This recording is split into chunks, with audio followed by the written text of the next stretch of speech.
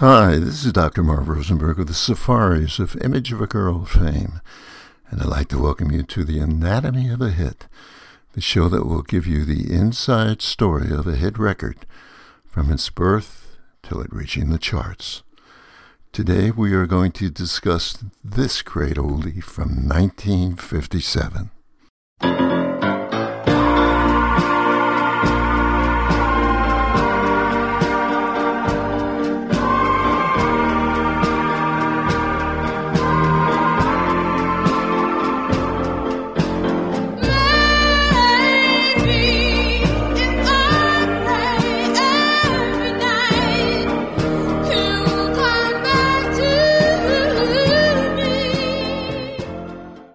Yes, it's Maybe by the Chantels, the first successful modern girl group of the rock era that set the stage for future all-girl groups like the Shirelles, the Shangri-Las, the Ronettes, the Supremes, and so many others.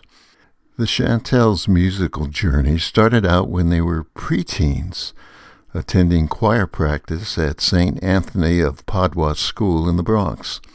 By 1957, they had been singing together more than 7 years. A staple of their musical diet was of Gregorian chants, hymns, and classical music, which were drilled into them so they learned to perfect and change notes and parts, which became second nature to them.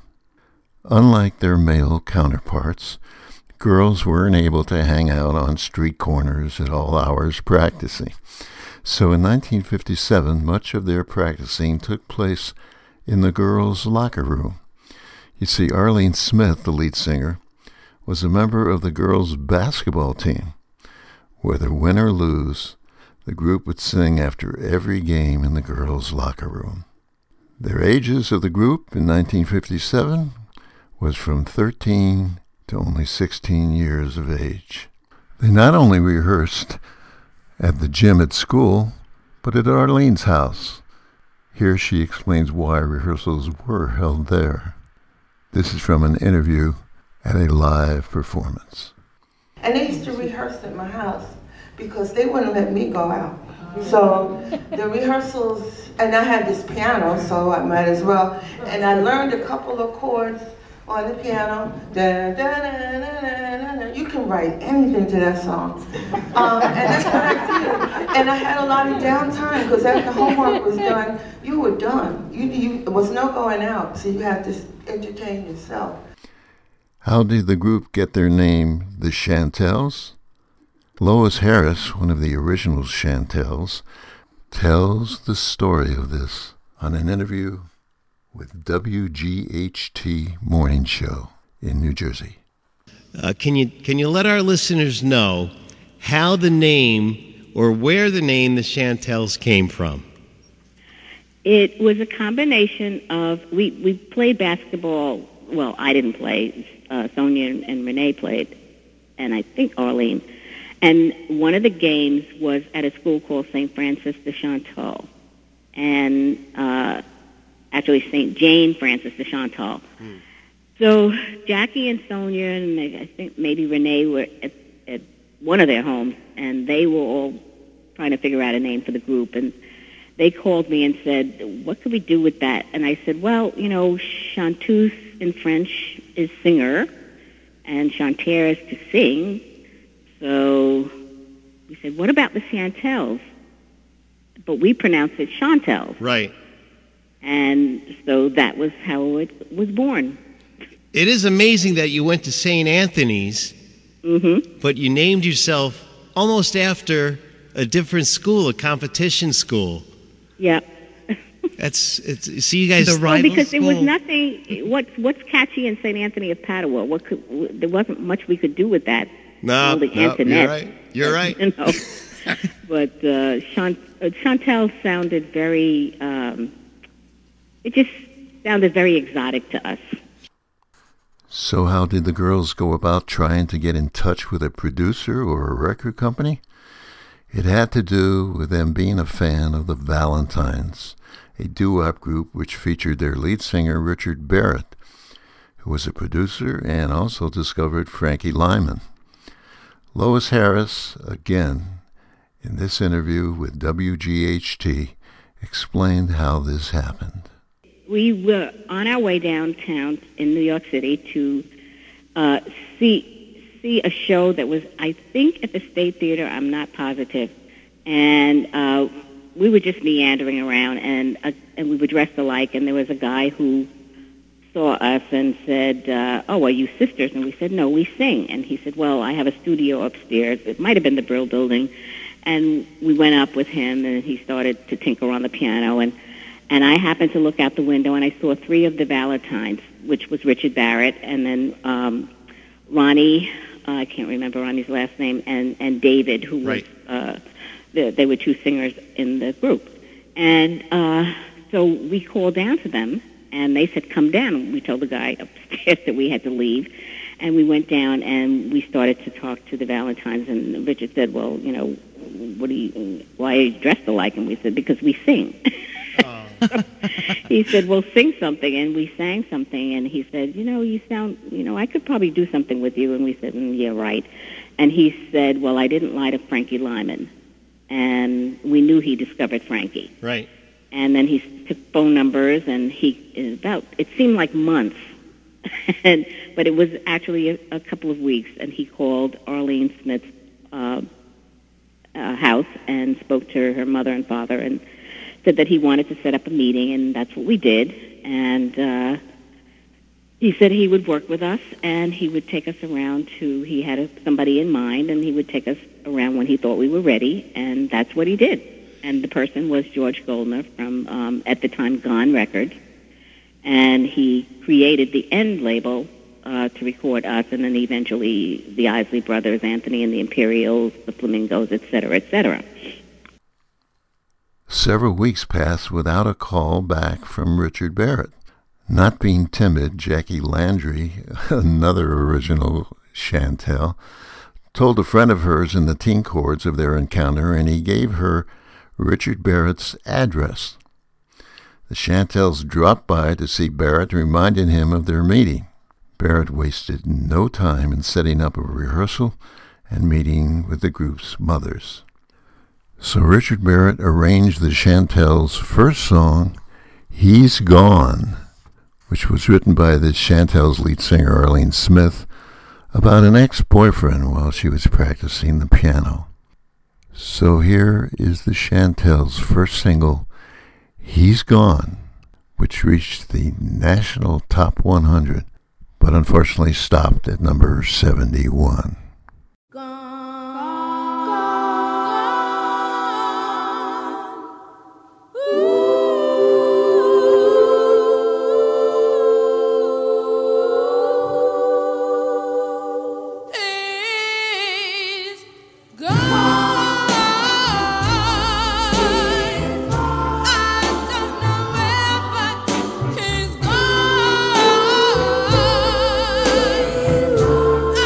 Must have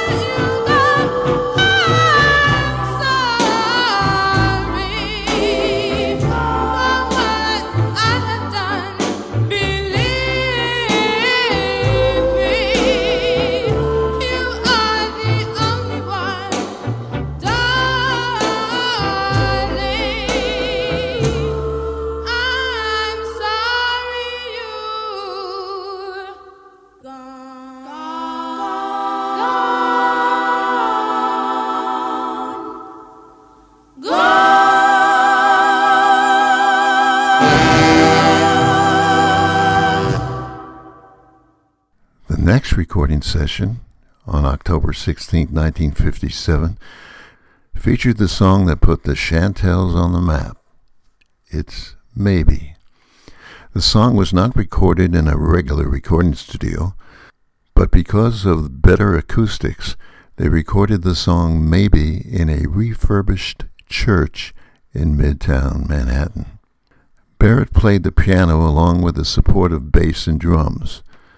The vocals used a technique called pyramids, where one voice sustains and the others move. It climbed the charts in January 1958, reaching number 15 in the Billboard Hot 100 and number 2 in the Billboard R&B chart. It was subsequently described as arguably the first true glimmering of the girl group's sound, with words and music originally credited to N Records owner George Goldner and someone named Casey. It was not unusual at the time that producers or record companies took credit for the songwriting, and Arlene was believed to be an uncredited co-writer in that song. In an interview at a performance, Arlene Smith took questions from the audience and was asked what it was like walking into the studio to record the Chantels songs. This was Arlene's response. Hi. First of all, thank you so much for all the music you gave us. Thank you. And my question to you is, what was it like going in the recording studio? I guess Richard Barrett was your producer. What were those sessions like, those early sessions you did at End Records? They were exciting, but we didn't walk in. We walked in overly prepared. Richard was relentless with the rehearsing and getting everything letter perfect, and he also played the piano on many of the songs that you heard, the introductions. He only learned how to play the black keys, so I sang in B flat a lot. When you walked in, there was an air of excitement. Usually there was a combo set up similar to the one you see with 4 musicians and a horn player named Buddy Lucas. Yeah. And Buddy Lucas played on a lot of our gigs, and it was done very simply. I had a booth, the girls had their booth, and 4 on one mic and myself on another. I used to write out my lyrics, even though I knew them, but I just kind of zone and just read and just look at the words. And I heard a criticism and I laughed to myself, because I said, that's something that a non-lead singer would say. But the more the mistakes they made, I loved it because I got a chance to do it again. And I used to think, wow, if I could just do this 50 more times, I'd get it perfect, And I kept thinking, I compartmentalized. I'd be at the mic, but in the back of my mind, I've got scenarios playing. So if it's something I'm supposed to be really sad about, I got into it from a different mental, you know what I mean? It was, I had to give 150% so that the people listening to their radios, and radios wasn't as sophisticated as they are now. You couldn't, play with buttons. You had an on or off and an up, it's very simple. So I wanted to make sure that what I was feeling was being communicated, even through a car radio or a radio in the house. And then somebody said, well, that's what the volume control is for. But as a kid, you don't know. And Elena so wonderfully put that I was 16, but I was 14 and a half. Because they were so young, a lot of people were wondering, how did they go on tour and be kept safe? Lois Harris explains. Because we were always pretty much well guarded in our dressing room. We were not allowed out. We couldn't socialize with anybody because we were so young. Yeah. And so Richard was he was like a guard dog. He was ferocious when it came to anyone coming near our door. And he would always, if he wasn't there, he would have somebody stand there and make sure that nobody came in our room. We weren't allowed out until it was time for us to go down and get on stage. And occasionally, if it was a group we really wanted to see, we would beg Richard to let us go down and see them from the wings. RememberThenRadio.com. All oldies, all the time. Remember Then Radio, the soundtrack of our lives, playing all the oldies, on that you can rely. We are your best companion every single night and day. So join us for sweet memories that will surely come your way.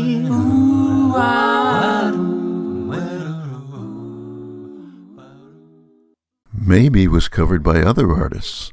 Let's hear a few. Janis Joplin, would you believe, did her version of Maybe.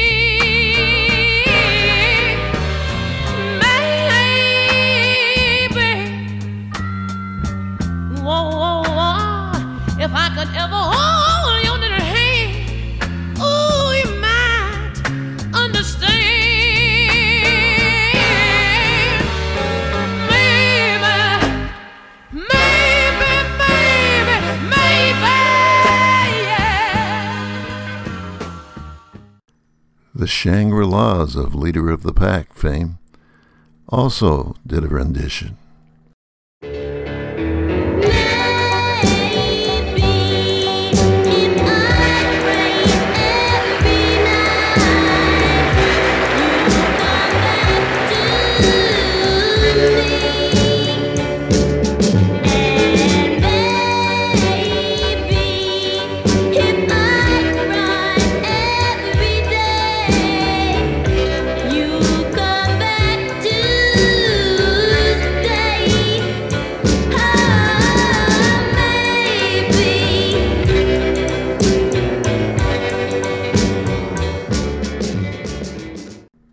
The next single for N Records was Every Night I Pray, another gem that sounded like Arlene's writing style, and she claims she wrote it, although it showed Goldner's name on the record as the writer.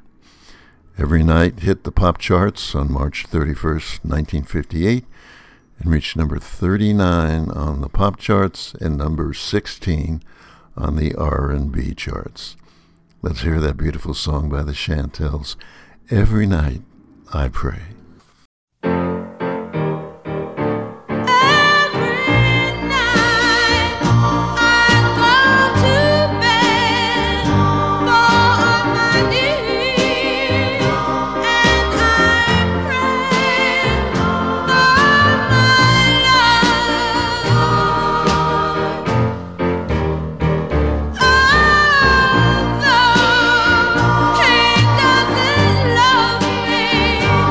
He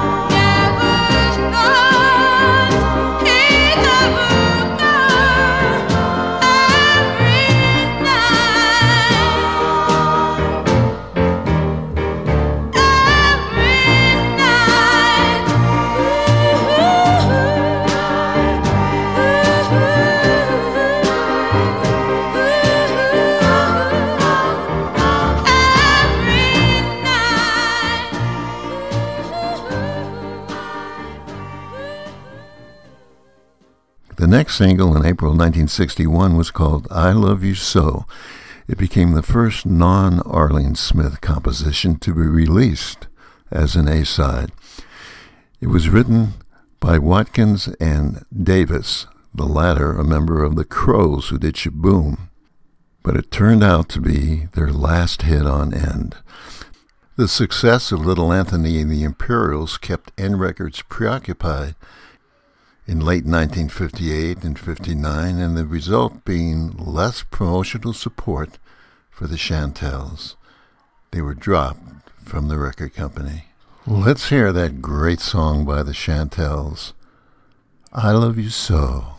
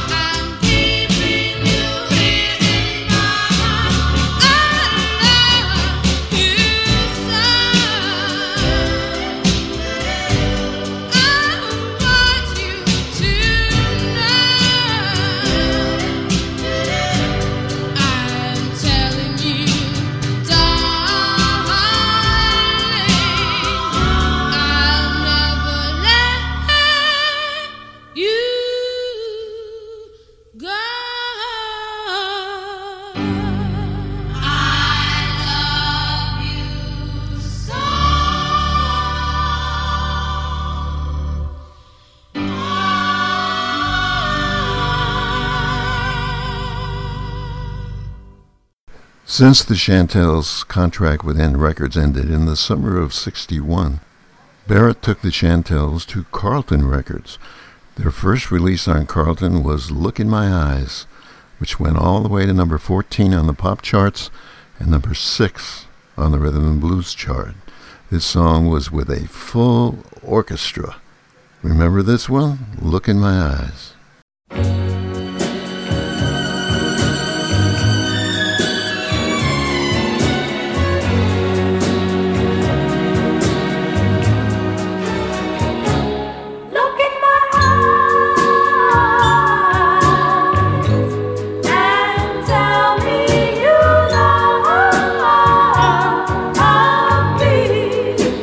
Tell me you are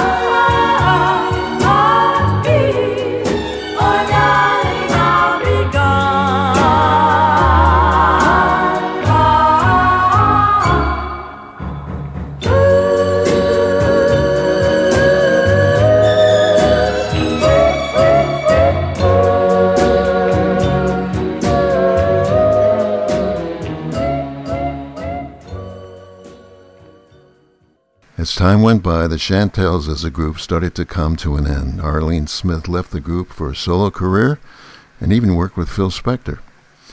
Later, Arlene became a teacher. Lois Harris dropped out to become a nurse. Other members, and later on Arlene and Lois, each formed their own set of Chantels performing on the oldie circuit. The Chantels will always be remembered for their beautiful harmonies and setting a girls group trend for many other future female groups. The Chantels were inducted into the Rock and Roll Hall of Fame in 2010. Let's hear the most successful recorded song by the Chantels in full. Here it is. It's called Maybe.